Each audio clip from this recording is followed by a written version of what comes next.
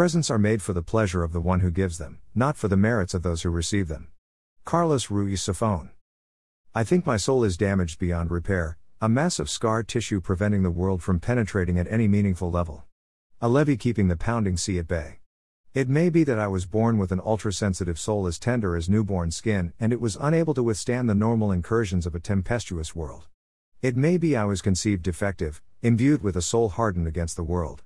It may not be a defective at all, simply a component of the grand plan designed because the gods knew I would be unable to buttress breath against the pain of betrayal.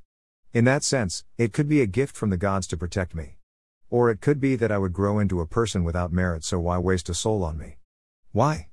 Who can know the mind of the gods? In the condensed universe of my soul, there is me in the middle, at the molten core. My identity. My id, ego.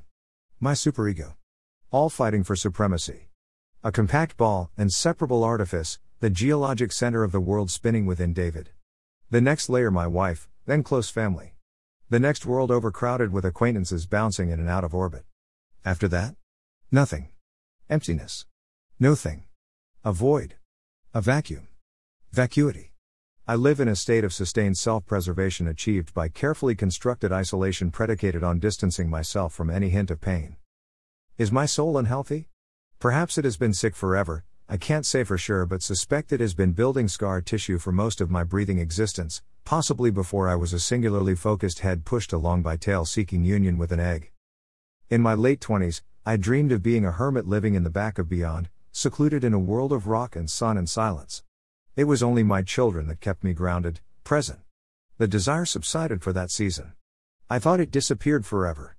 But, I have lately come to realize this craving has breathed continually on the periphery of my consciousness. It is only those dearest to me keeping me from absconding. Or, might they be the salve repairing the damage?